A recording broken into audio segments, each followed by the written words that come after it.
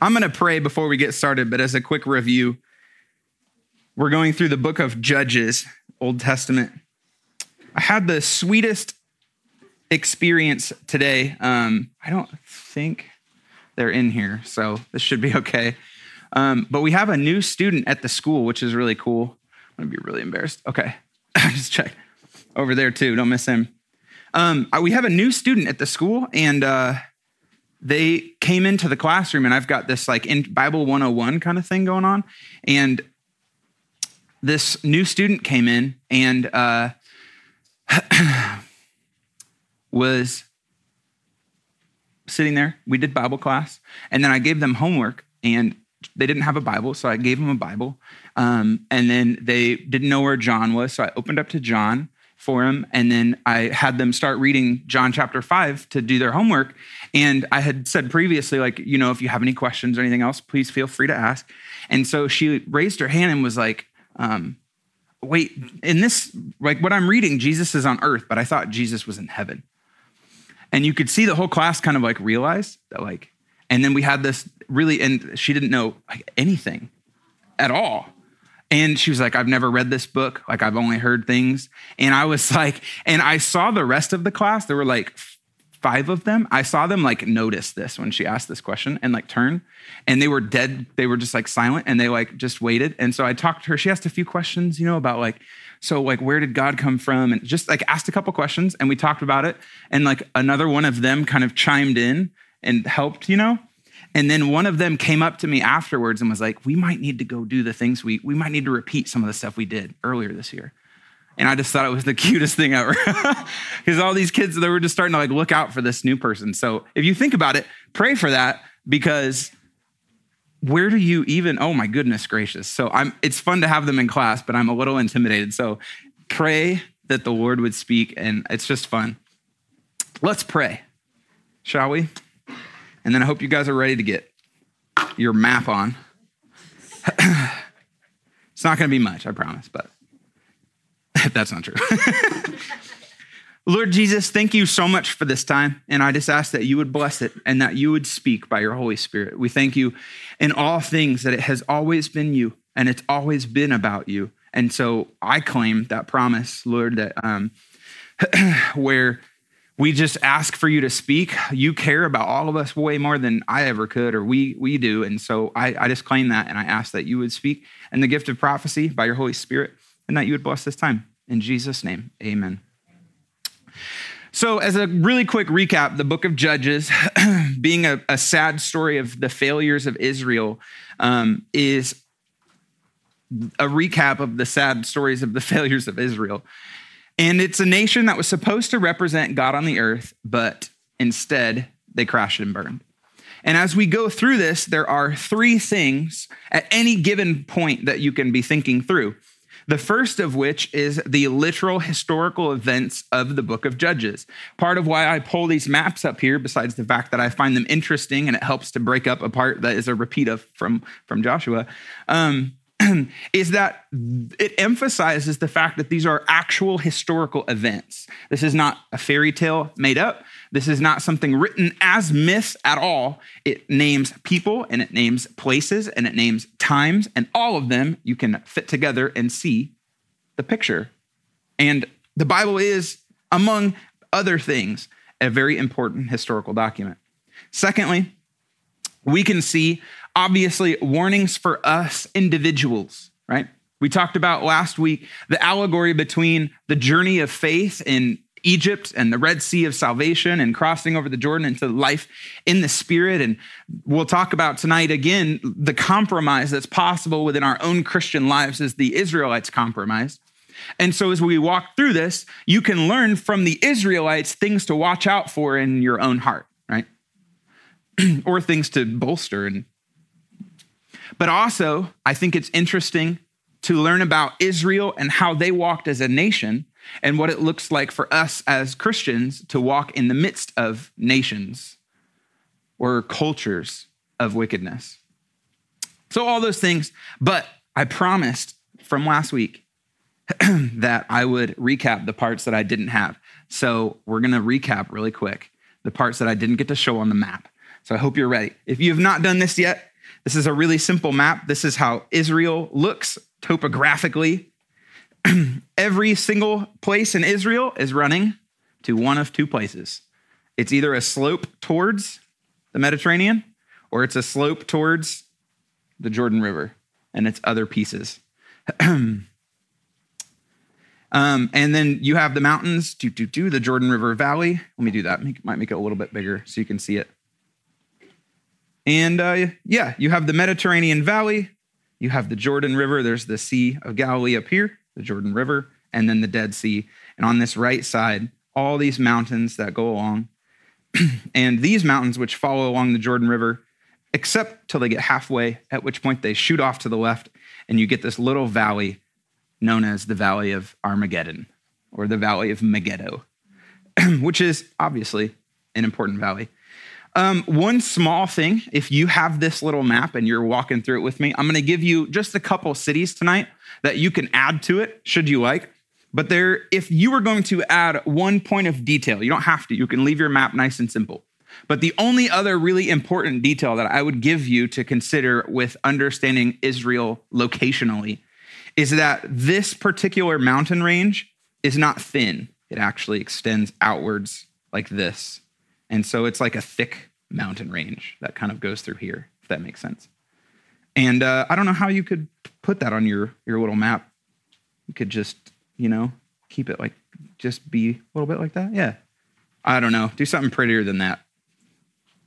But from there, in this mountain range, this area right here is where a lot of the really important cities of Israel will be. In particular, and if you don't have this one written yet, I'll give you your first city, which is right at the mouth of the Dead Sea, and it is the city Gilgal. And it's significant because it is the campsite of Israel before they crossed the Jordan River to attack Jericho. Gilgal, or after. But the book of Judges.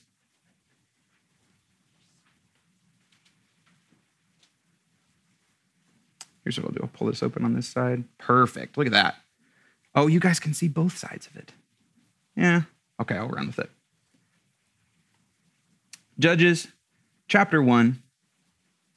If you would, really quick with me. Let's go through. I just wanted to show you this on here. Here's the map of Israel. I've darkened it a little bit to help you see. And we'll just run through this first chapter. Lord bless this. Look at verse 8. The children of Judah fought against Jerusalem, dink, dink, which is right here. If you're writing on your map, Jerusalem is obviously an important city. It goes right here. It's just inside, lined up with the top of the Dead Sea. And it's a significant city for, well, you probably know, many, many reasons, but not yet. Jerusalem is not going to be an important city for a long time, but it's there, and you can mark it. The children of Judah fought against Jerusalem and took it. They struck it with the edge of the sword and set the city on fire. And afterward, the children of Judah went down to fight against the Canaanites in the mountains, the south, and the lowland. And then it explains exactly where they go. Judah went against the Canaanites who dwelt in Hebron. Now, this map is going to get cluttered really fast, all right?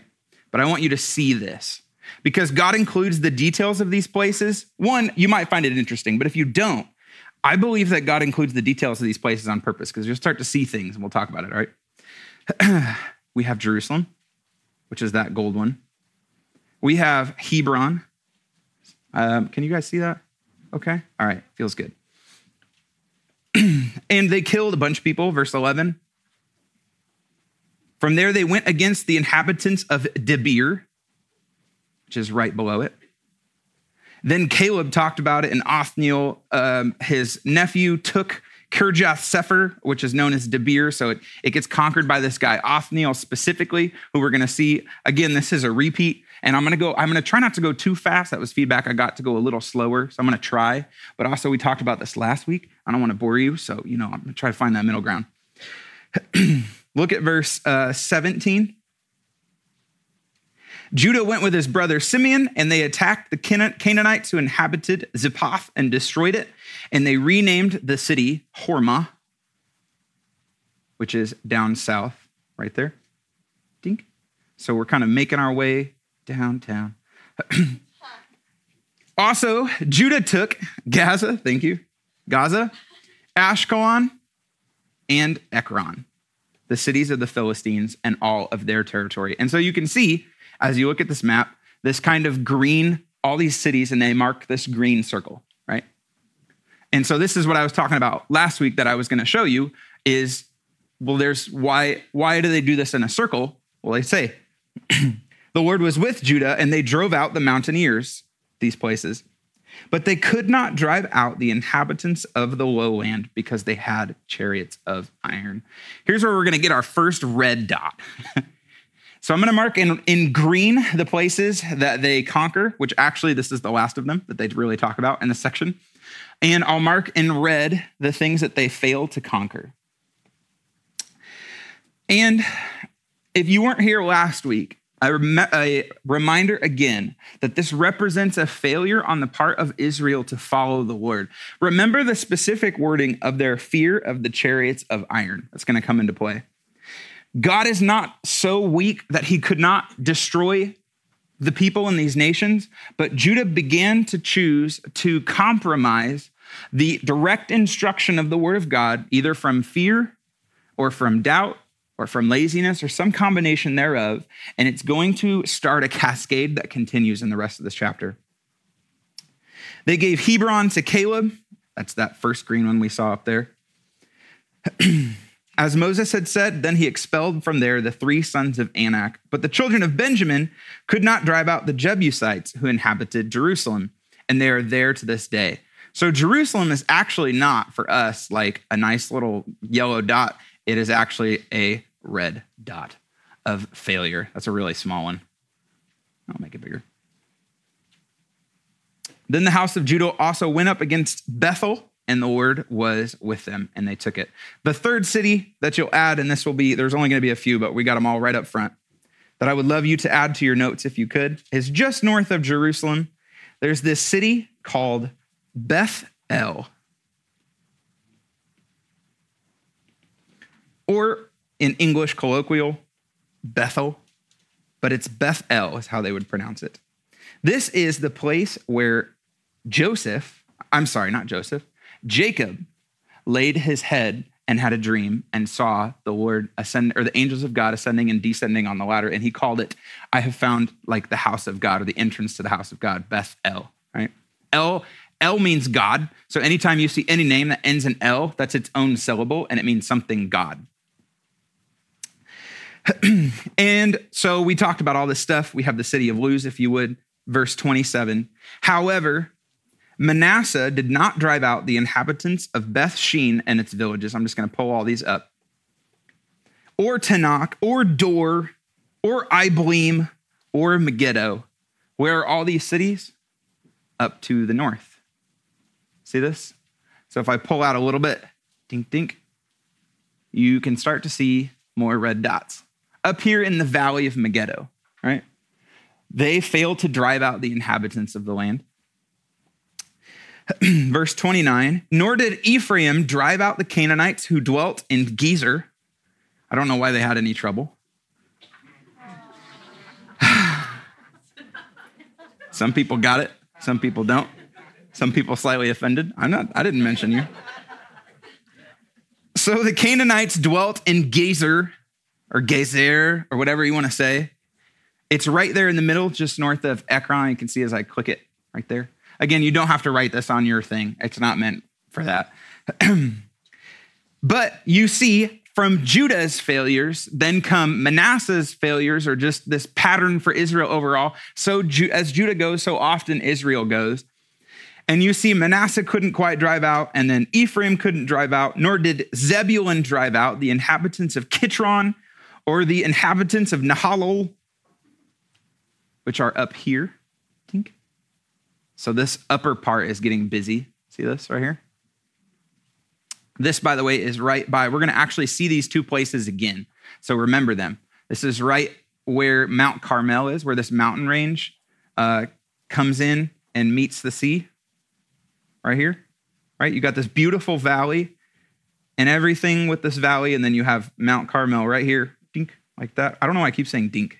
I'm gonna try to stop. And it's a really beautiful section, and so people love to sit there, but this section is gonna come right back into play. Nor did Asher drive out the inhabitants of Akko, Sidon, Ashlab, Akzib, Helba, Aphik, Rehob. Sounds like I'm trying to sing that part from the Prince of Egypt. All of these along the northern coast. Then, it actually says, and somebody made this point to me last week, which I really liked. Notice in verse 32 that it switches the language. There you are. Thank you, Michael King. Excellent point you made to me. Nor did Asher drive out the inhabitants of all these places. Verse 32. So it says the Asherites dwelt among the Canaanites. So it's like, you see how it's getting progressively weaker? Before it was that Israel kind of allowed people to dwell with them. And now by the time we get to Asher, it's kind of the reverse, so that the Canaanites are just kind of letting Israel dwell with them. Does that make sense? It's just not going well. Nor did Naphtali drive out the inhabitants of Beth Shemesh or the inhabitants of Beth Anath. These are these mountains right north of the Sea of Galilee. I'm flashing them. Hopefully you can see it right there. Dink. They are also shoot, I called myself out. I shouldn't have done that. Those are gonna come into play later as well. The Amorites, verse 34, forced the children of Dan into the mountains and would not allow them to come down to the valley. For the Amorites were determined to dwell in Mount Heres and Echelon and Shaalbim. I don't know where they come up with these names, but right down here, north of Judah. Okay, so just stay with me. And the Amorites was in this border, chapter 2, and we get back to this place. Before we do that, look at this map.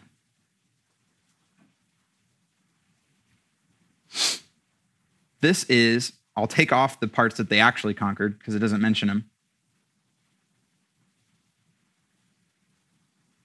Here is the places that Israel failed to conquer, drawn out on a map. So you see it, right? A lot of places, a lot of small things. For Israel, as we're going to see in chapter 2, this is going to be a source for them of continuous destruction. The influence of all of these nations around them is going to make it the temptation for them to follow after other gods is going to be far more than they will even bother to try and fight against. So much stems from just the initial failures to drive out the things that God had asked. For us as a nation of people, obviously, like we're in a place where we have a nation and it's founded on God or, arguably or whatever else. We live kind of as people like this. We are people who live inside of a culture that is compromised all over the place. And so there's an interesting lesson as we look at Judah, just to see the people who were of God and how they tried to live for the Lord in the midst of the land, how they lived, is a lesson for us living in the midst of our land, which is spotted everywhere with the idols of the enemy.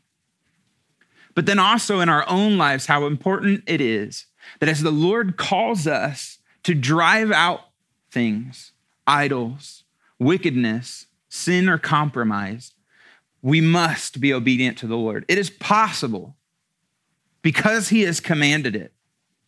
And every small compromise that we make, if we get to a place where we say, God, I reject what you want because I want what I want, it will always spread further and cause further destruction in the midst of our lives.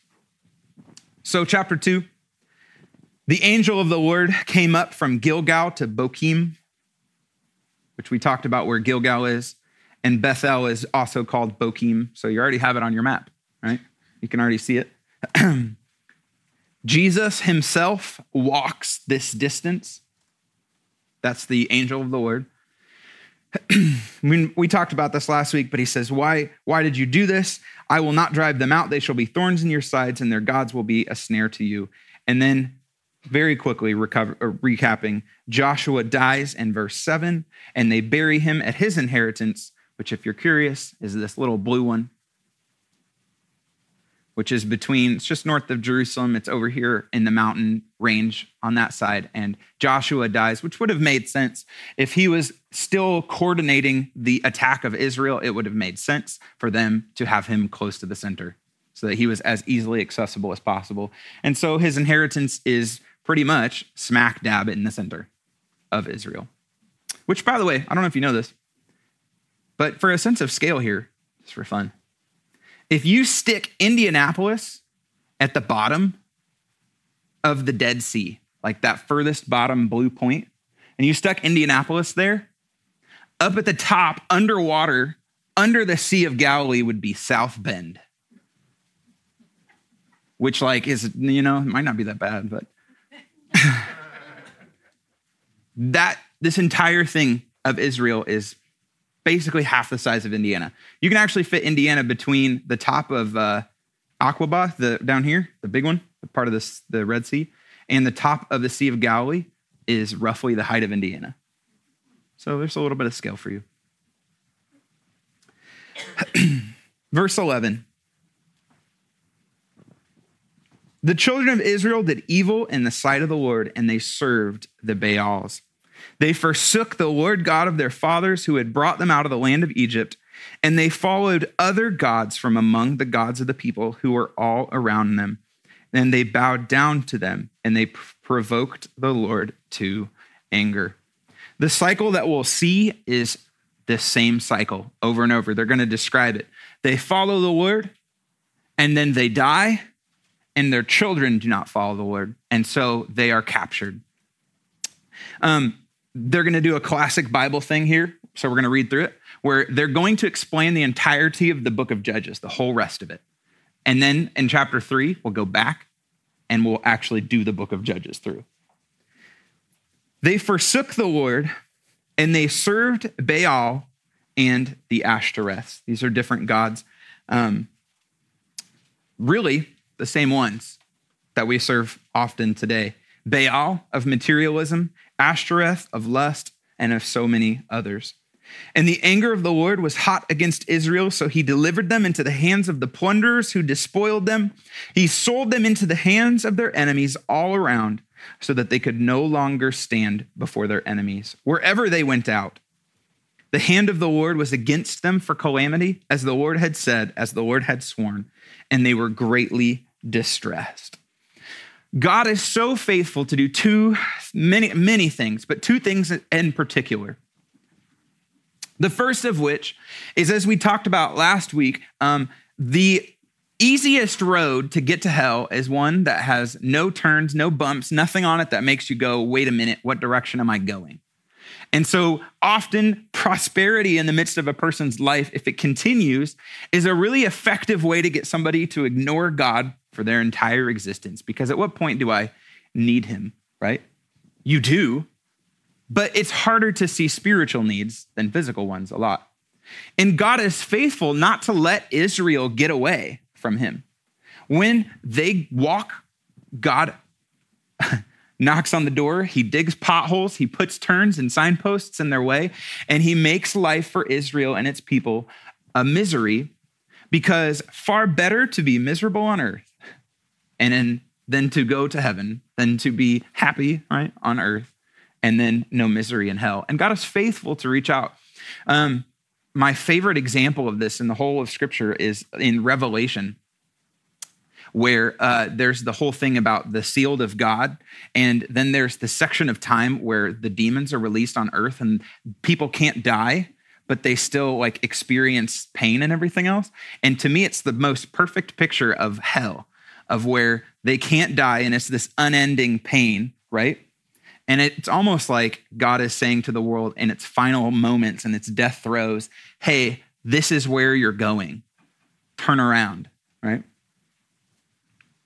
The second thing is that God is faithful to judge. And all of us know somebody killed somebody in our family and stood before the judge, and the judge said something like, it's your first time killing somebody. I'm really not that worried about it. You can, I don't know, give me $100 and I'll put you back on the street, right? We would consider that to be an injustice, rightly, and also an evil.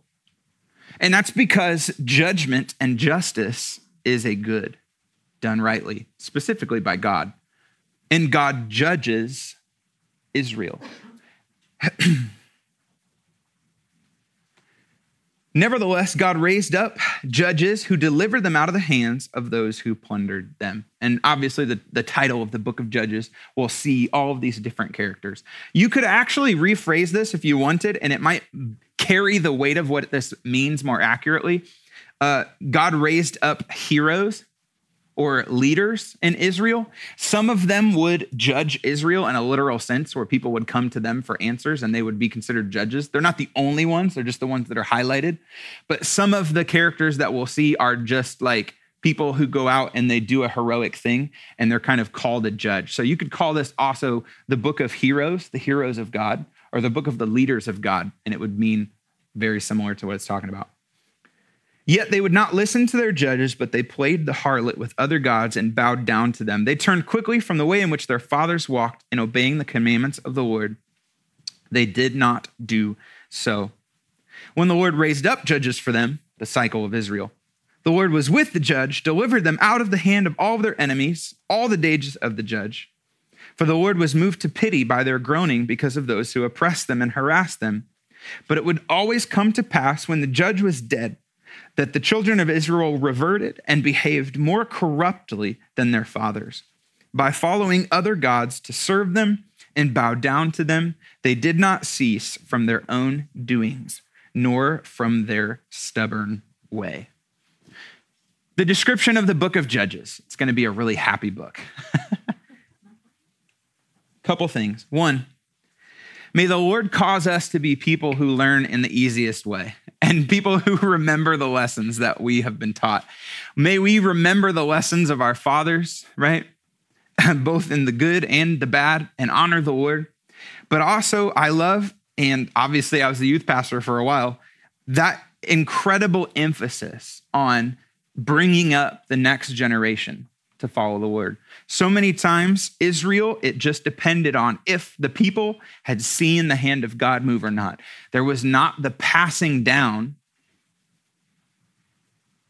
of the works of God, of the spirit and the character of God. Like Israel consistently failed to teach their children over and over, which God kind of warned them about, because in the law, it's full of times where God says, hey, you're going to do this so that you can teach your children. I want you to put the law on your doorpost so that you might teach your children. I want you to do these feasts so that you can teach your children. I want you to take the stones out of the river so that you can teach your children. And that's why it's so important that we don't have a childcare here. We have a children's ministry. If you ever want to make Jason annoyed, go ask him how childcare went. It's a pro strat if you want it. Because we don't have childcare. We have children's ministry. You as parents, same thing. You have a ministry to your children. You have a responsibility. And with youth, I saw it all the time. The world and the culture in which we live desires to separate your influence from your children. Don't let it happen. Verse 20, chapter 2, the anger of the Lord was hot against Israel, and he said, because this nation has transgressed my covenant and has not heeded my voice, I will no longer drive out before them any of the nations which Joshua left when he died, so that through them I may test Israel, whether they will keep the ways of the Lord to walk in them as their fathers kept them or not. Therefore the Lord left those nations without driving them out immediately, nor did he deliver them into the hand of Joshua. And so God said, I'm going to leave them there, and they will be a test to you. It's certainly true that we are unable to remove every influence of the world from our kids. It's good to try. It's always fun having conversations with parents about like what they feel like they should do and how you draw those lines. And of course, there's so much wisdom in that, but ultimately it's true that you'll never be able to get all those influences out. And then people go out into the world. And so what you build in to them matters. Chapter 3, Now these are the nations which the Lord left, that he might test Israel by them. That is, all who had not known any of the wars in Canaan. This was so that the generation of the children of Israel might be taught to know war, at least those who had not formerly known it. All right, I'm gonna give you some maps. Ready for this? And I'll tell you what, so don't freak out off the top of your head, off the bat. The Lord left, verse 3, 5 lords of the Philistines. This is this section down here. Don't write it yet, because you want to see them all before you try and write this on your map. I'm going to take the lowland off because it's kind of, I missed this. The area of the Philistines is Gaza, Ashkelon, Ekron, this sort of like modern day Gaza and the area around it. This is the land of the Philistines. You've probably heard of the Philistines. There's a famous one that has really, really tall, everybody. They will come into the story a lot. But so do the other ones. And this might be exciting because I didn't know exactly where these were until I went through this and I realized I've seen these names all the time and I just kind of abstract them away. But where they are is so often relevant to the story. The Philistines, all of the Canaanites. Canaan is another name for Israel. And so it's just all of these guys that are already there. And the Sidonians and Hivites, which would be up here. See that north part? Specifically, remember Beth Anath, Beth Shemesh, all this kind of stuff. These are going to be a major influence on Israel. Actually, even in the next chapter, these guys are going to push down south, and it's going to be a part of what happens. So Hivites are the ones that are generally the most famous from this. So you have Philistines, Hivites. I'll show you how to add this to your map. And they were left that they might test Israel. Verse 5. Thus the children of Israel dwelt among the Canaanites, the Hittites, the Amorites. This is over here on the east side. Actually, this Ammon, the actual mark that I put for it, is on top of another city, modern city, in the city of Jordan. It's the capital, which is the city of, anybody know? Ammon. Ammon, where the Ammonites were. So makes it real easy. There they are. The Perizzites, the Hivites, and the Jebusites. I'm going to give you a couple other ones that are going to get mentioned later. The Amalekites, Amalek to the south. The Moabites on the southeastern part of the Dead Sea. So if you want to add this to your map, because these 5 are going to come in to play a lot. The Hivites, least of all. So if you don't have any room at the top, don't sweat it too hard. But you have Philistines,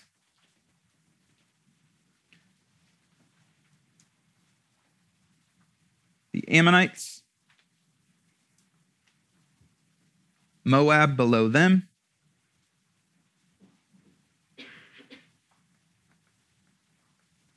and the Amalekites.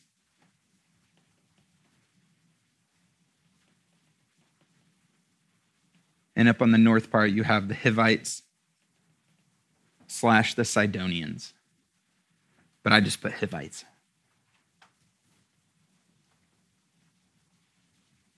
These will be recurring characters, unfortunately, in the story of Israel. And so if you know where they are, I didn't make it as big as I could have, huh? There you go. There's the south part. If you know where these are, it will help you put all of the stories into much better context. For example, the next story that I'm going to tell. So if you would, continue with me in the book of Judges.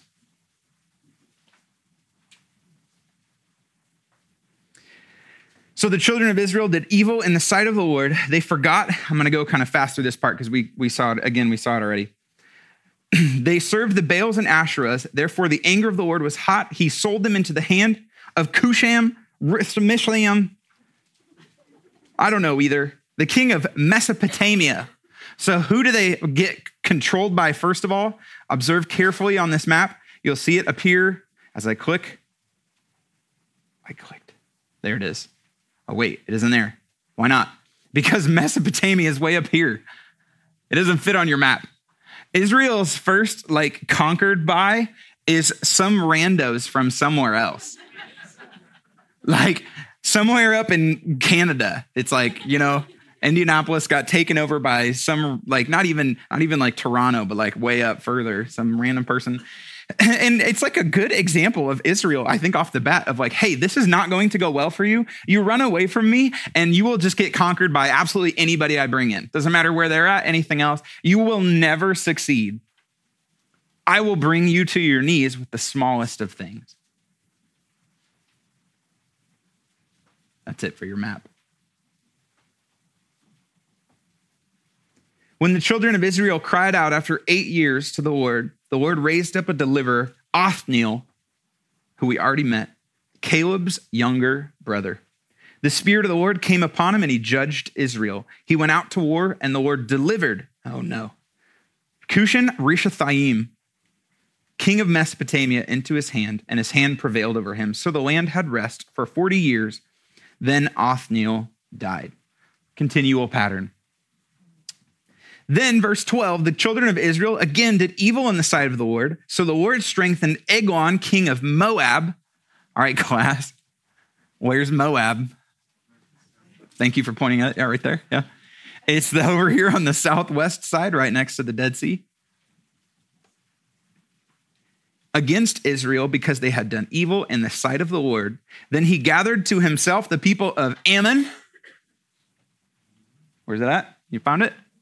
Up on the north part. And the people of Amalek. Oh my goodness. Look at this. It's all come together. And they went and defeated Israel and took possession of the city of palms.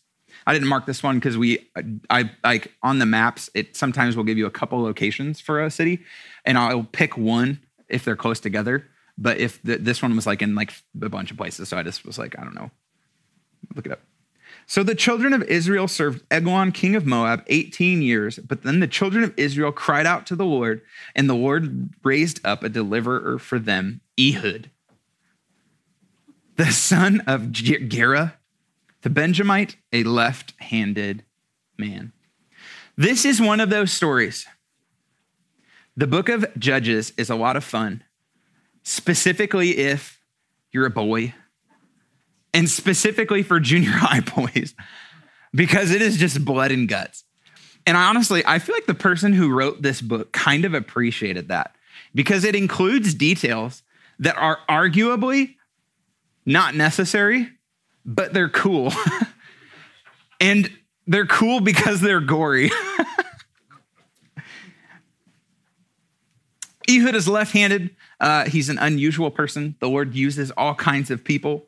Doesn't matter. You might think I am left-handed at this thing. My brother-in-law told me one time, he said, when you go to serve the Lord, often you'll look for what you're right-handed at. The things that if you're writing your name right-handed, it's easy for you to do a good job for some of us.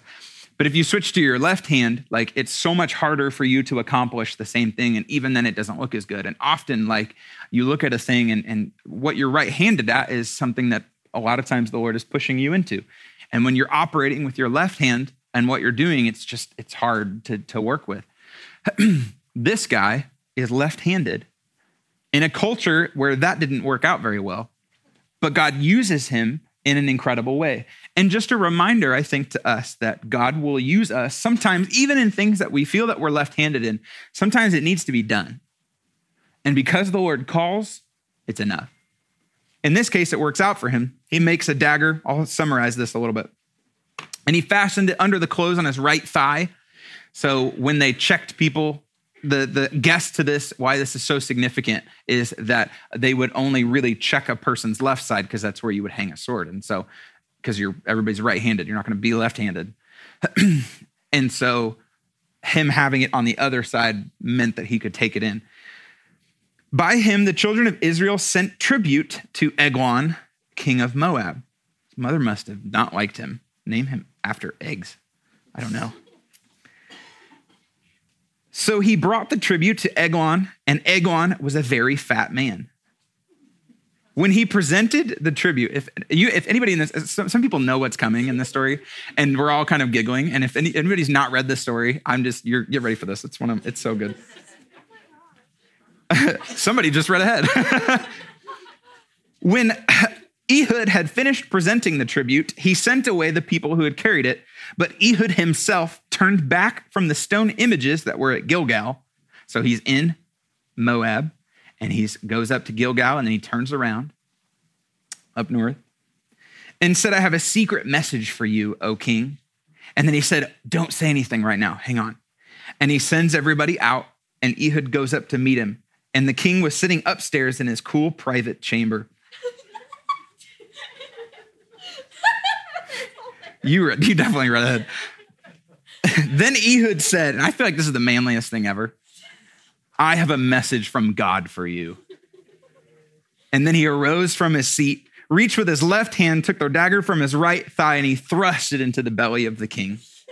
I just think there's something so just great and manly about, I have a message from God for you. And then he just like absolutely stabs him. You gonna be okay over here?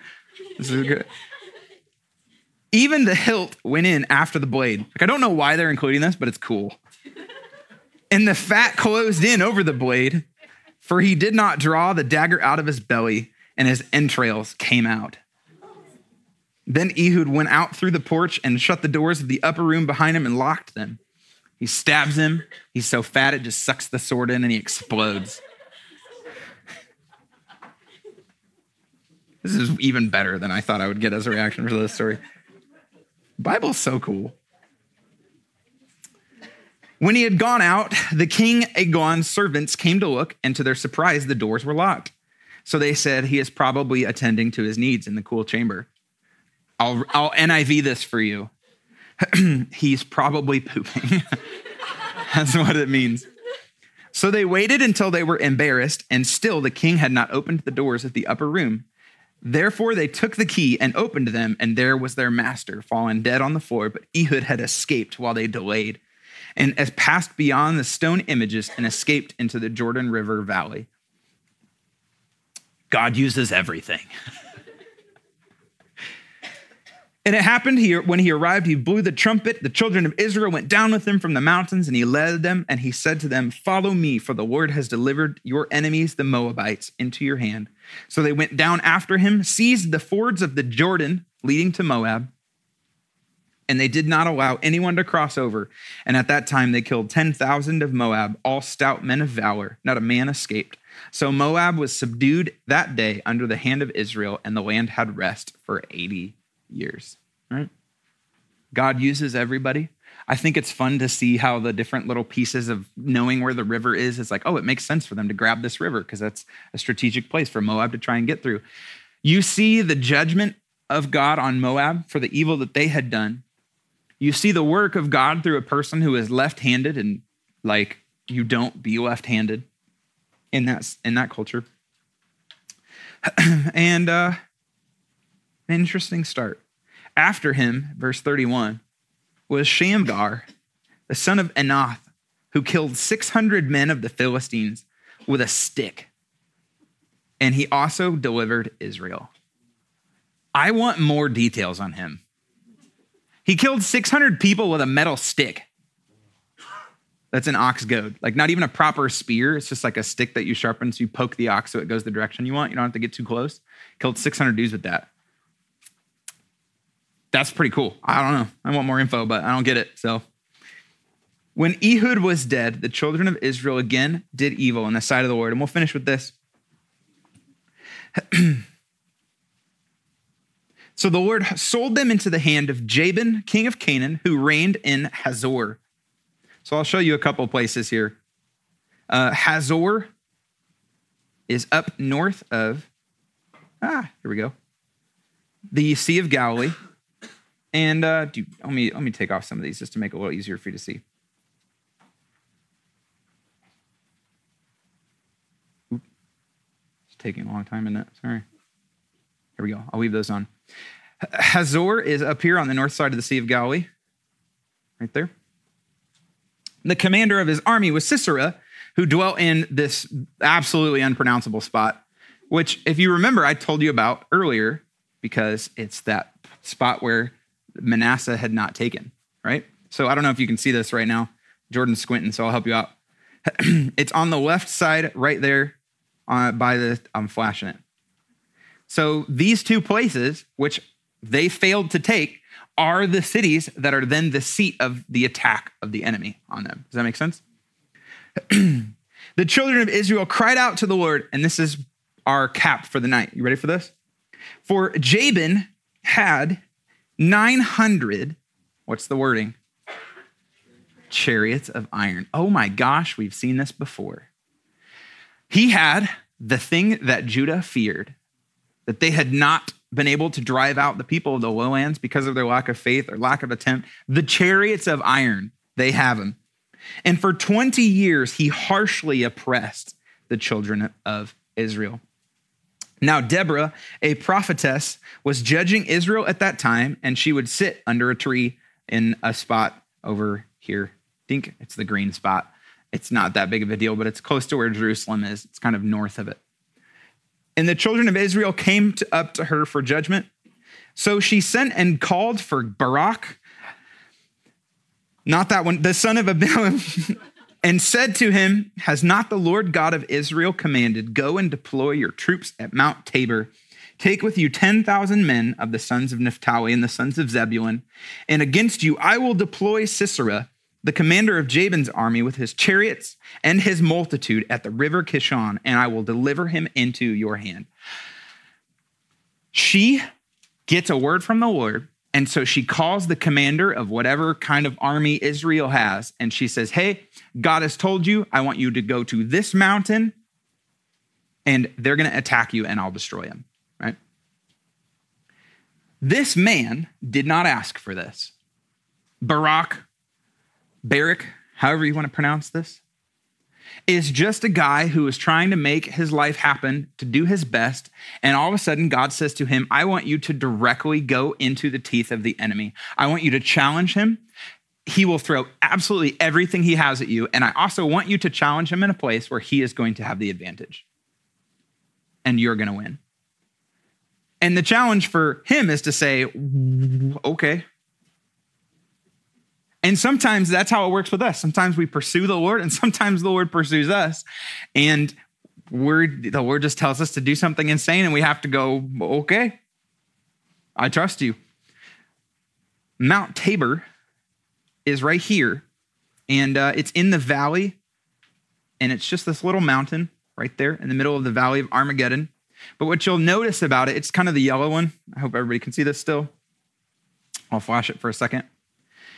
If you gather an army there, because his capital city is up on the north side right here, and his army is over here, if you grab a bunch of people and then you go up here, it makes it look like you're about to go try and attack the capital, right? So because Israel gathers a whole army right here, it forces them to bring their entire army out to try and protect their capital city. Does that make sense? So that's like why God says, I want you to go to Mount Tabor or Tabor or whatever you say. That actually, the other fun part about this is finding Old Testament places and then finding them in the New Testament. This same mountain, Mount Tabor, is potentially the Mount of Transfiguration. Isn't that interesting? So Barak says, absolutely, sounds great. I'll be back in a bit. Actually, he says, if you go with me, then I will go. But if you will not go with me, I refuse. It's interesting to give God terms and conditions, isn't it? So she said, okay, I'll meet you in the middle. I'll go with you, but there will be no glory for you, Barak, for the Lord will sell your enemy into the hand of a woman. So then they arose and they went. And to summarize this story, they do this. Sisera gathered together all of his chariots, the 900 chariots of iron, and all the people who were with him. And Deborah said to Barak, up, for this is the day in which the Lord has delivered Sisera into your hand. Has not the Lord gone out before you? So Barak went down from Mount Tabor with 10,000 men following him. He does what Judah failed to do in that he went against the chariots of iron. You probably can't see it, but in blue here is the river Kishon, just to the bottom side of Mount Tabor. It's not this tall. Remember, I have the altitude emphasized on this. But in the flat plain, where Sisera had the advantage, Barak takes his army against the chariots of iron. And if you're Judah right now, and you see this, you got to be feeling a little bit dumb, because verse 15, the Lord routed Sisera and all his chariots and his army with the edge of the sword before Barak, and Sisera alighted from his chariot, that symbol of strength, and he fled away on foot. It's ours to see these stories and to remember the power of God and to be encouraged in the midst of our lives that if we would but trust the Lord, God will bring victory. Not because we have something so great or we're so amazing, but because if God calls, he will make a way. And this is a short story. It's a small segment in Israel's history because he said, okay, and he went. Whereas Judah, in their failure to obey and pursue the Lord, begin something that echoes across the entirety of Israel's history and all of its catastrophe. It's worth it to trust the Lord. And then the leader of the bad guys, Sisera, fled away on foot to the tent of Jael. And Jael went out to meet him and said, hey, come in here. It'll be fine. And she gives him some milk. And then he says, hey, will you stand at the door of my tent? And if anybody comes and says, hey, is the leader of the bad guys here? You go, no. And then she says, go to sleep.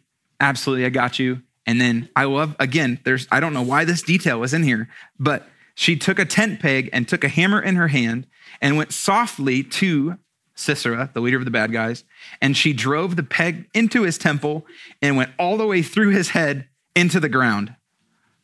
I don't know why they include that detail, but it's cool.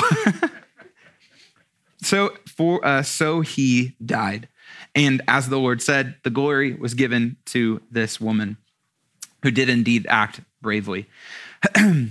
God will be glorified. And sometimes we get that decision as far as if we get to participate in the blessing of what God is doing as he glorifies himself, or if we are glorified, or if God is glorified like in spite of us, right? And we don't get to participate in it. But God will win regardless every single time. On that day, God subdued the king of Canaan, and the hand of the children of Israel grew stronger and stronger against the king until they had destroyed him. Obedience, blessing, disobedience, cursing, and everything else that comes from it. May the Lord help us to be people who are faithful and to trust the Lord in the midst of our land. Lord, thank you so much for this time. Thank you for your word that speaks to us. We love you and we praise you. Use us, help us, Lord, to obey you and to destroy that which needs to be destroyed by your Spirit in the midst of our own life. But also, would you use us in the midst of this land? We love you. In Jesus' name. Everybody said? Amen. Amen.